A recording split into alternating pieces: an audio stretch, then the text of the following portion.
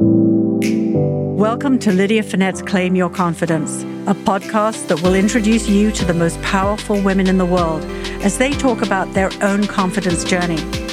No matter what obstacles you face, Claim Your Confidence will inspire you, motivate you, and give you a roadmap to live the life you want.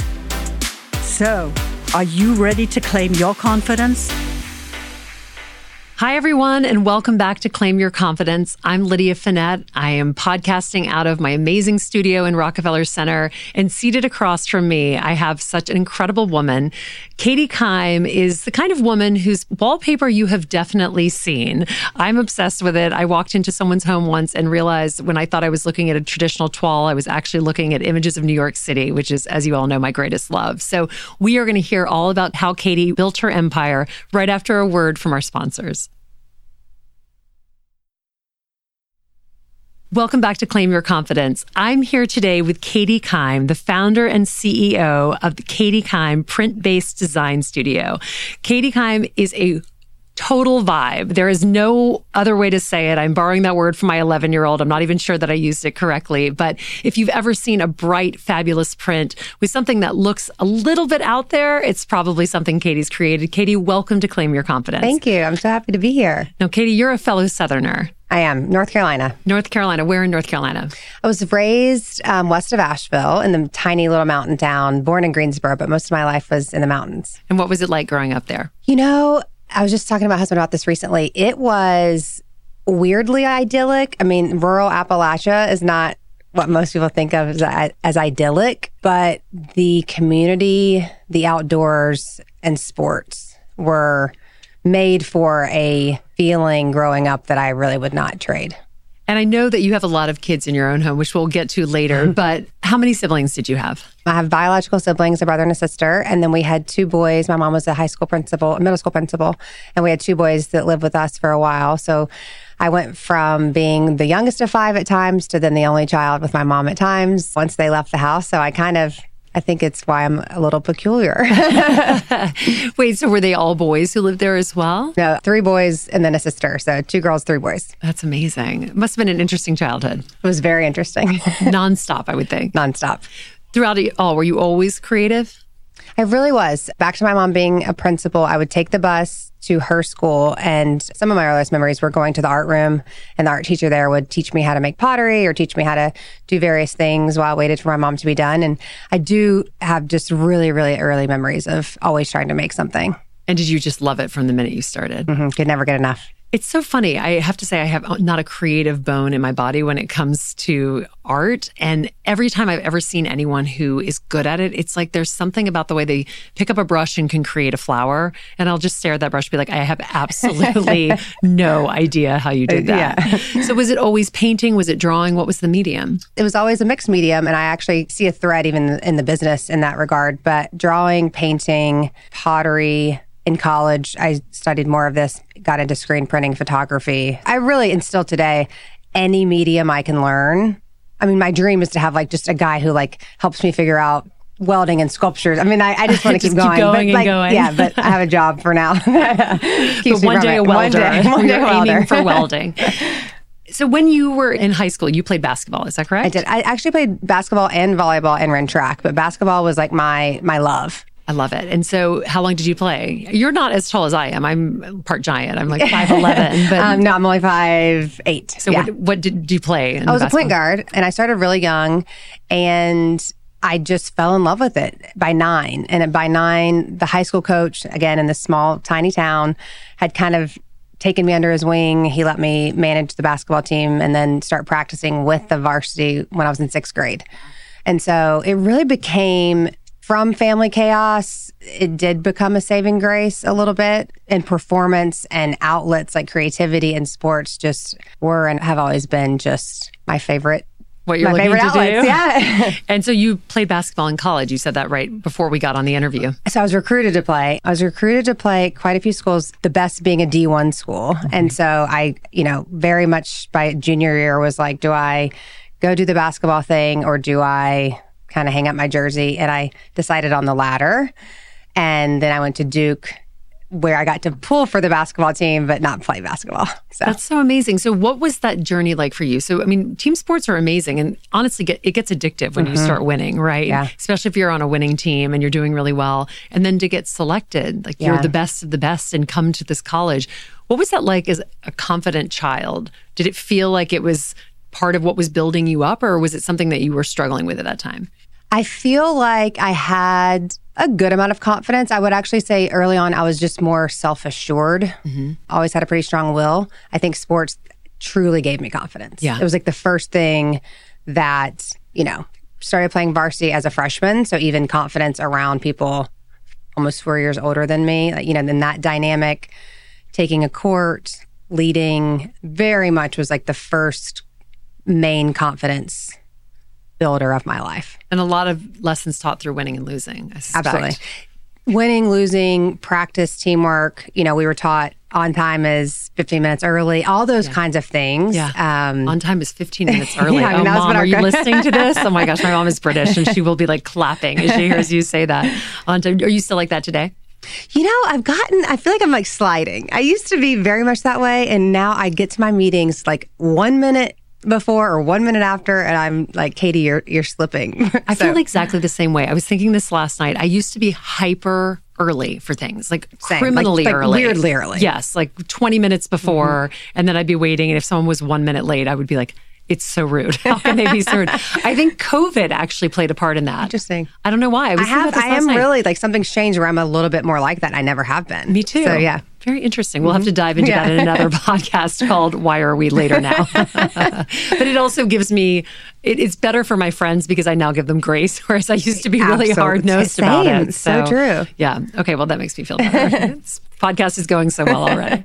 So after you get to college and you're not playing sports, are you still doing a lot of art while you're in college? Yes. Okay. I double majored, and one of my majors was visual arts. And I really did that one as, I did not see ever going into this really as a career. I just didn't think it was viable. I thought that I would have to do something a little more practical. So my visual arts major was just kind of like a side, like this will give me that outlet. But then it just kind of never went away. And by senior year, I was like, I think maybe I'm going to try to do this. Because I read somewhere you were doing a lot of trunk shows, right? Yeah. Leading up to it, I was doing a lot of kind of one-off projects. And by senior year, this very instrumental person in my career, which was Coach K's daughter, Debbie Krzyzewski-Severino. I'd been making a lot of things for her. And she said, as your, kind of senior gift, want to give you, just host a trunk show for you. I'm going to bring my friends, you bring your friends. And that was really where it kind of clicked. Because what happened? So you're, in Durham, North Carolina. And so it's not like you have access to the garment district. Yeah. You're just making whatever you can make. So I went to Goodwill, recovered a dresser, changed the hardware. I had a large printer in my apartment because I had taken enough kind of around printing. So I was making stationery sets. So anything I could make within an apartment in Durham, I created as a collection. So different products, but all that seemed to fit together. And so when I did the trunk show, because everyone I had all these, various materials, various products, but it clicked for everyone that they all went together. And it was so well received that after I just thought, I'm going to go try to learn how to really make things and mass produce them and scale and do lifestyle brand. And this was in college you decided to do it. I feel like most people, it takes them 20 years and all of a sudden they're like, no, I need to scale this business. Well, I always say there's a fine line between courage and stupidity. And I'm not sure, you never know which one you're coming down on. Because I had so many people like say, you should go to New York and you should go, you really have to go learn this industry and then you can start a business. And I don't think that's bad advice. It just wasn't the advice I took. So what did you do? What was the next step? So I moved to Atlanta for a couple years where there was, more of a market for learning these things. I apprenticed under an upholsterer. I learned how to sew. I worked part-time for an e-commerce photographer. So this is how you would shoot a product and put it on a website. I worked for an interior design firm, learning a bit about the interiors world. And I was all this time doing, custom wedding stationery, custom bridesmaids dresses. The moneymaker was kind of on the side hustle, but it was really like learning, how do you learn all these industries in the crash course? And then I moved on to, the business plan part, how do you do that? And eventually put them all together and started doing true trunk shows where I was like making some, actual money and making some cooler stuff. Moved to Austin and then launched Katie Kime in 2013. And here we are. And here We're we still are. here. So take me back to when you're learning how to do all this. Was it always that it was going to be a collection? It was never going to be one product? Because I have heard from people that the idea of going out with a broad swath of things is not always the best thing. Absolutely. So what would you say about that? I would say I was so passionate truly about bringing fashion and home together. Like I knew I did not want to do just one of those. And if you said you can make this much money just making this, it just was not what I wanted. And I felt like no one had done it really well. You know, there was all these people that I love, like Tory Burch, Kate Spade, you had Jonathan Adler. I mean, really only Ralph, because he's Ralph, has brought the whole world of something together. Yeah.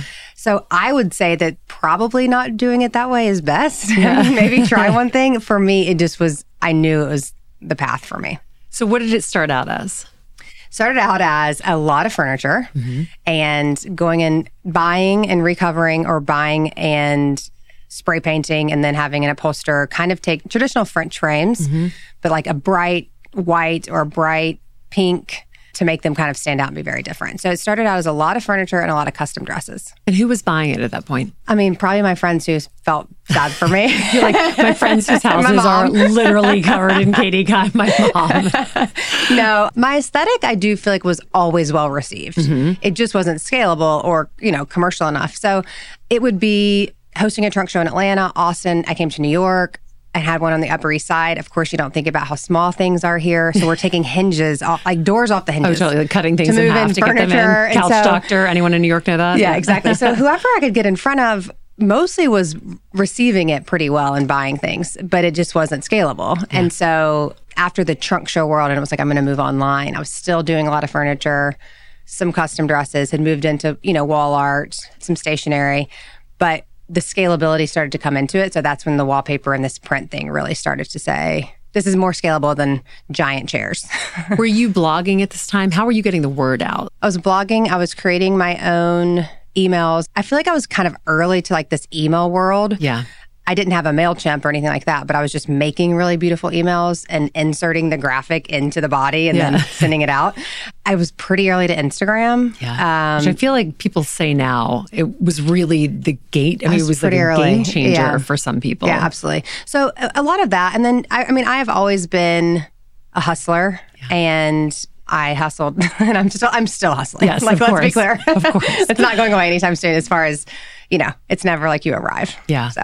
Because what does it take to maintain that business, especially in a market that is increasingly crowded, I'm sure? So I think something that's not spoken about enough, or not maybe in like the smaller type of company, is the fundraising and how do you fund it? And if you can either, slowly make a decent living and sell this much online and have maybe one employee or two. But I think if you want to scale, which I've always wanted to, there has to be some capital.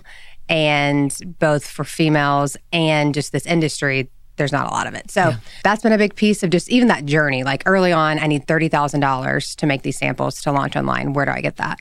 Where did you get that? I got it from 3 friends who were 2 brothers and a sister, like dear friends of mine. And they kind of like shared like a fund together. And so I went to them and said, for a promissory note, can I, would y'all be interested? Because they did some investing together and they did it. They did it. Yeah. And so then did you take on more capital? Eventually I did. I closed it around in the last 6 to 8 months that has really allowed us to set the foundation for the next couple of years and bring on the team that I have right now is, in my opinion, why things are really starting to transform. So it allowed us to bring them on. How did you get the idea for the wallpaper, which I think most people really, it's not that you're known for it, but I feel like it's so easily identifiable, which is the toile pattern. Right. Tell us about how that came and tell everyone who is listening who may not know, but will now realize what they're looking at the next time they see it. Yeah, so toile, T-O-I-L-E, is... So interestingly, people think it started in France. It actually started in Ireland. Oh, now I know. But when it came to France, like right outside of Versailles, we're going to go with that, is where there were like hundreds of these different toile patterns that started to emerge. And so I have no idea like where I fell in love with this French toile. I know I was 18 or 19. It was early. It's just that traditional black and white. It's like little girls playing in It's like a bucolic scene. Yeah, like playing in a field. Yeah. And I have always loved contrast. And for whatever reason, I just always loved it. And so then I saw someone in Domino magazine. I saw like a modern take in college, and it was so cool to me. It was like I think it might have been Sheila Bridges' Harlem toile, and it was like such a statement she was making. It was incredible, and I'd never seen someone do a modern take. So, I mean, fast forward 8 to 10 years, we had become known for prints. Our banana leaves, our oyster print really had kind of put us on the map. The mums. Which I have in my bathroom, by the way. This was so fortuitous. I told her when she came in. Yeah. That was truly like, those were the top 3. And so then was like, okay, what's the next big print? I was like, well, what if we tried to do some modern toiles? Austin, Nashville, these cities that like are kind of obsessed with themselves. So we spent like a year and a half. Cities that are obsessed with themselves. They are. Can you do that list one more time? Austin, Nashville, and New York City. New York City, exactly. I mean, if you look on our website, it's strategic. Yes, I mean, it's of course. not, People love being from there. Exactly. That's so true. So we spent like a year and a half in development because the artwork is it's so nuanced in toile. It's not like you just draw, the MoMA. Right. It's a certain treatment, certain hand. And so finding the artist and then finding enough artists that could all make them look the same. Like we're still dealing with that. So we launched it with, I think, Nashville, Austin, and New Orleans. And then came the Marfa toile, which everyone just kind of lost their minds over. And then it's kept going and we're still making it. And so to answer the wallpaper question, the furniture was there early. All these other products, a lot of times I would have people say, I don't really know what you do. Do you make this or do you make that? Like I thought you made, and the one thread that ran through all of them was print. And I was manufacturing some wallpaper elsewhere. That print would always be on these same things. And so we said, let's let furniture go and really push into this wallpaper thing and this print thing. Yeah. And so then we started bringing the wallpaper printing in-house. So now we do all of that in-house. We have giant machines that are running and cutters. And I don't know. Yeah, it did become kind of this canvas that you could put print on in an amazing way. And I think for people, it's like in your bathroom, you can have like this boldness in a smaller room. It doesn't have to take over. You're not going to put it all over the living room. Yeah. And so I think it's almost a way for people also to kind of play with confidence or boldness. Yeah. That's really been like such a gift. Yeah. And it's so fun because it really changes up the dynamic. I would say that most of my apartment is pretty calm. Right. And then the artwork is what makes it pop. But the bathroom is the same feeling. It's like if you open the door to that, the immediate reaction is, oh. Exactly. It's not a white nobody's wall. like, oh, no, that's not. It is literally a statement, which is really fun to be able to make. Yeah. So tell me a little bit more about when you've started this business. I love the failure stories. So I'm sure there must be some spectacular ones. And this is really to embolden the entrepreneur who is having a bad day and is listening to this right now, who isn't able to scale their business yet, but wants to do it. Give us something really good and juicy. Well, first I can say what I just kind of alluded to, which is I'm not selling any of the products currently that I started out selling. So, I like to think about it as an evolution, by the way. That's a euphemism a bit. So, I mean, I pivoted and pivoted and pivoted. Oh, that doesn't work. Or it works for 3 people, not 300,000 people, So a lot of that piece. Hiring has been a real journey. Pre-COVID or after COVID? The whole thing. The whole time. I would say I made some mistakes on how early I thought we needed certain positions. We weren't ready, but I tried to bring those people on anyway. So it was like a tiny company with a big person because I thought that big person would make this tiny company bigger. Wildly expensive mistake. And I did that more than once. Yeah. So, I mean, truly, it was very well intended. I thought that's, I'm not an operator. I kept thinking like I'm this creative that needs an operator that's done this in the industry. And so I tried bringing one from New York. And again, everyone with good intentions, just my miss on the timing and the stage of the business. So that one, let's see, product. I've made some financial.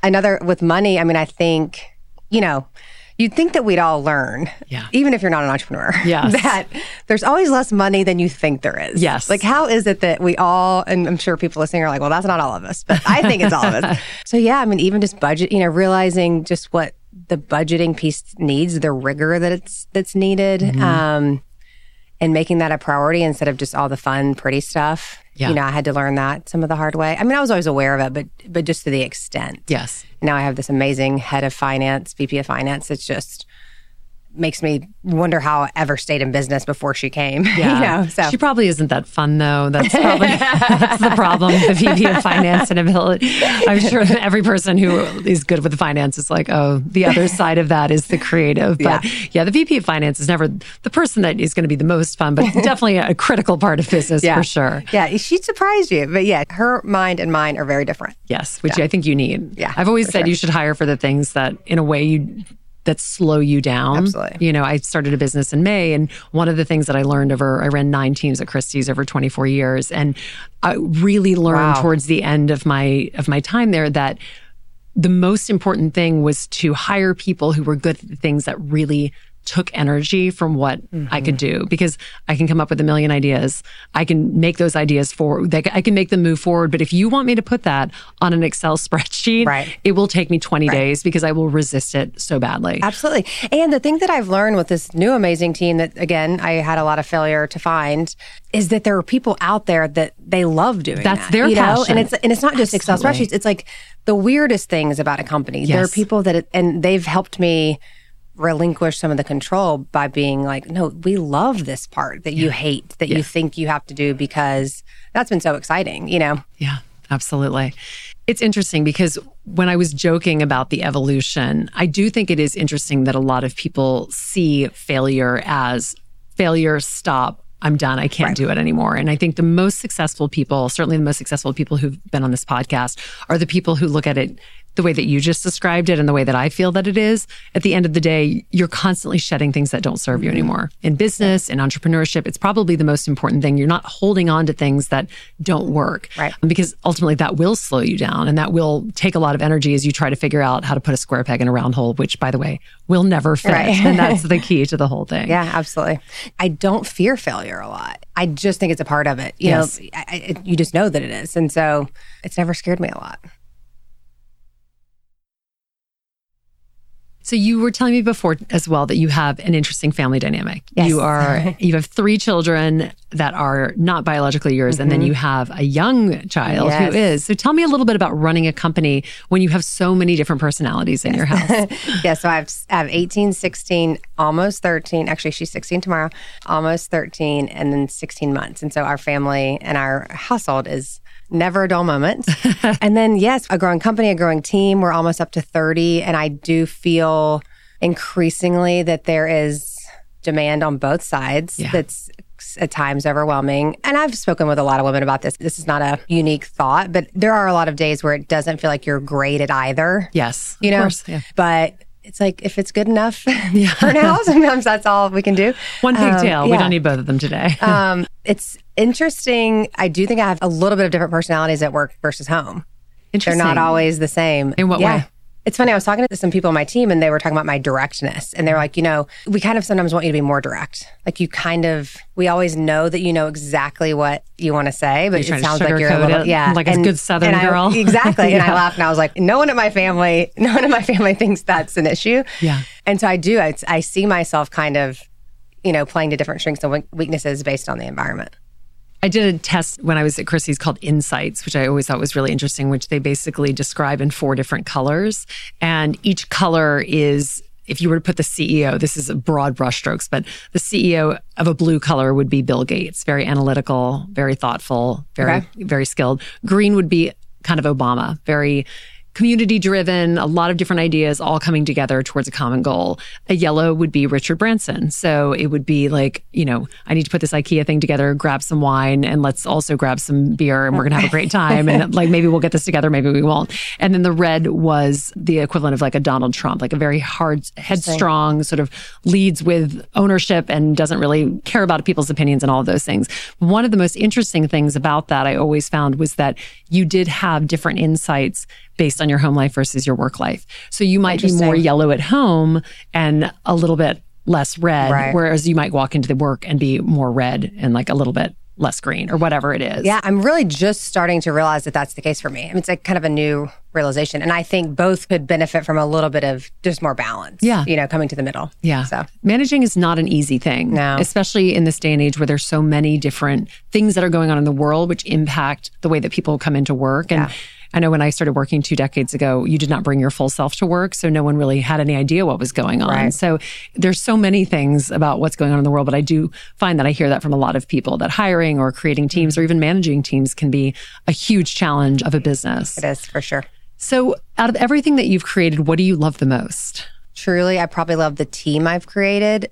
And I know that's probably not the answer you're looking for. No, it's not at all what I thought you were going to say. I move on so quickly from things that I create that are visual. I'm so done with them and ready for the next. Yeah. So it's not like I'm like obsessed with anything I've ever made. It's interesting. But I am very proud of what it's taken to get to the place with this team. And some will come and some will go. It doesn't mean it's set forever. We can create, like, the sky's the limit. Yeah. So interestingly, like, that's one of the things I'm most proud of. Do you have your entire home decorated in Katie Kime, or do you use other things? So here's a shocker. The cobbler's shoe. Like that whole thing. No, Katie doesn't have shoes. His dad's a cobbler. Yeah, exactly. No, it's that my husband is the only, I hope you listen to this, is the only man in the world whose wife is in my profession, and he does not think that I should then have just carte blanche, kind of that is freedom. Hilarious. So we have a lot of conflict over decor in our house. Oh, and so we have a guest house, and he's laughing because he's like, yeah, you have a whole like separate house. We have a guest house that's above our garage, and it's 2 bedrooms and a living room and ample space. And that is where I have taken over, and it is mine, and I don't care what anyone says. It's like your girl den. Exactly. So that den. one really is like, it's New York Twill everywhere. It's bright colors. I literally paint on the walls. So that's the full expression that I have. But our main house is a lot wider than you'd expect. What happens in the 2-bedroom guest house? Is this the party house? So it's funny. We do a lot of meetings there because it's got a big open space. So my team, our main office is connected to our warehouse. So we have 9,000 square feet. Wow. But half of it's industrial. It's so great. But I mean, it's not always the most inspiring environment just because we're also overflowing with warehouse, pajamas and all those. So we take a lot of meetings, and we call it the cottage. So my team will come, which is great because we get to just feel more inspired there.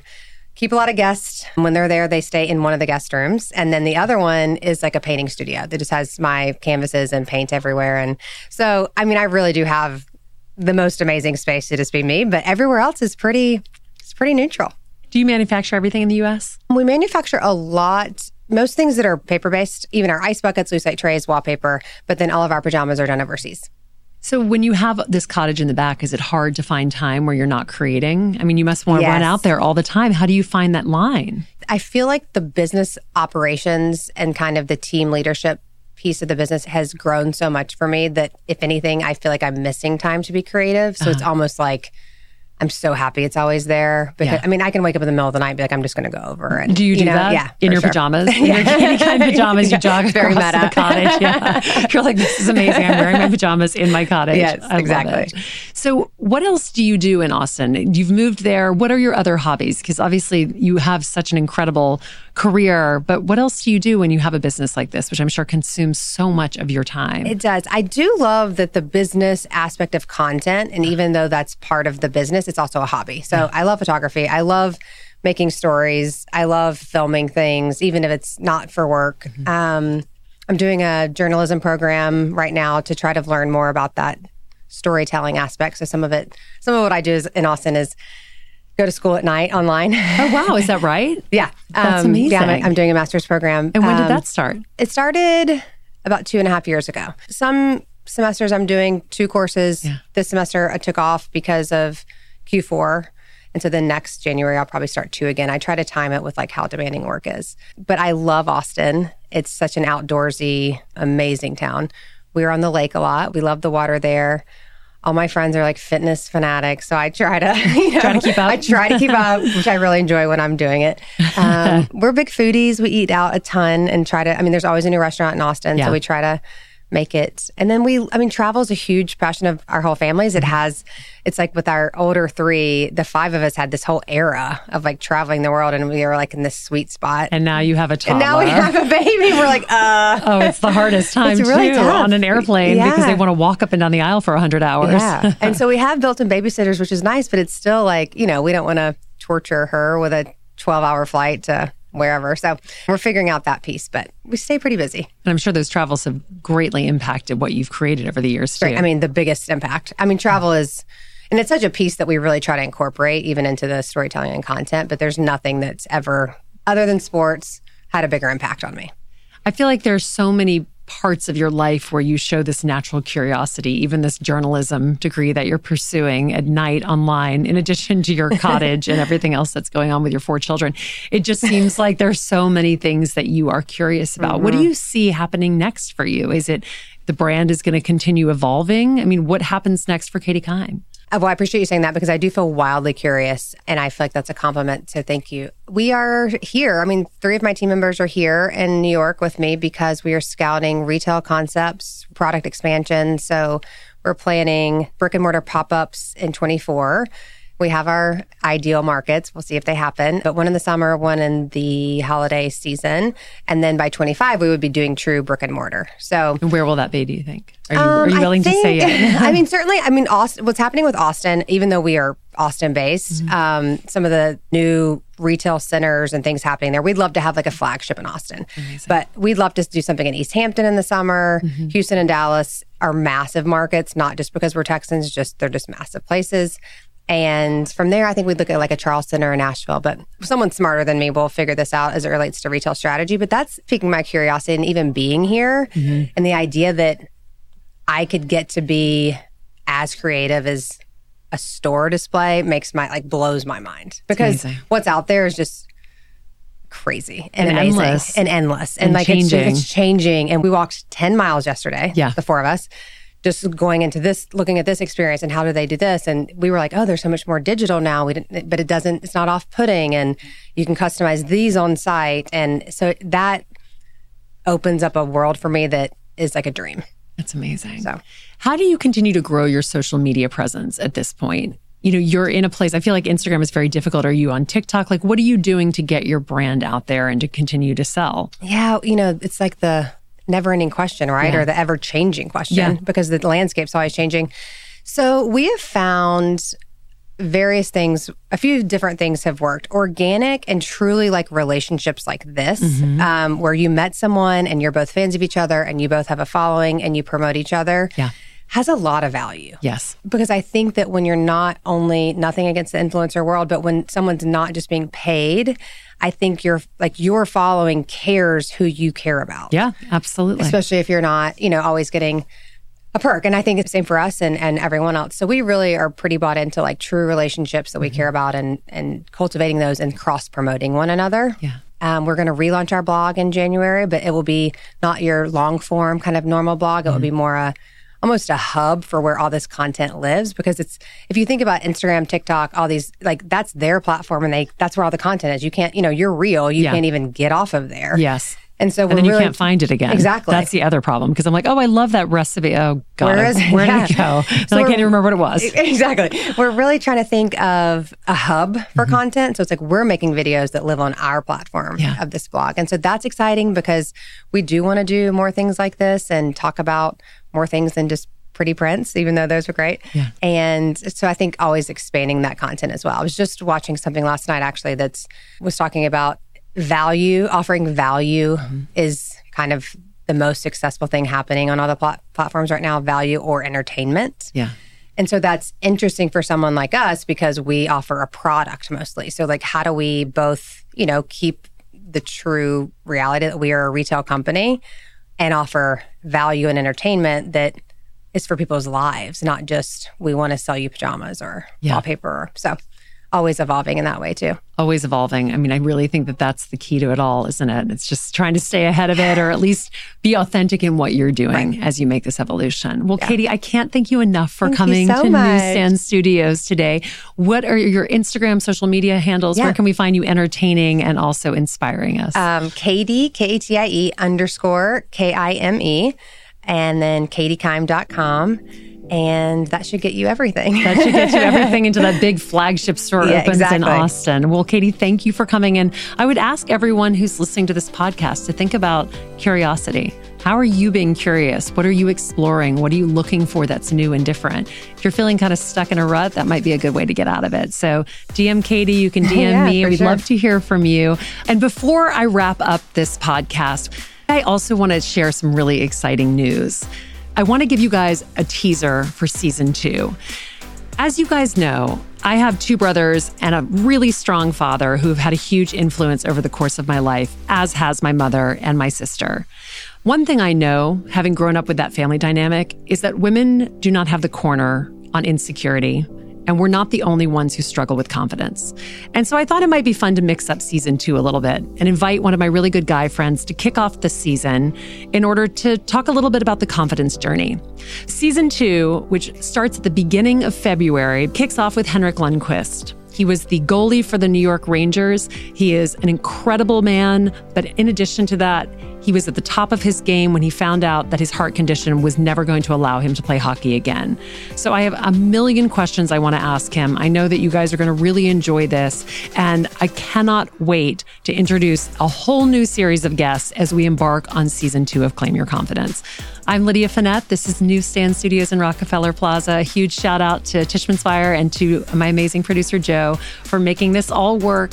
I hope you guys will tune in again next Tuesday. In the meantime, have a great day.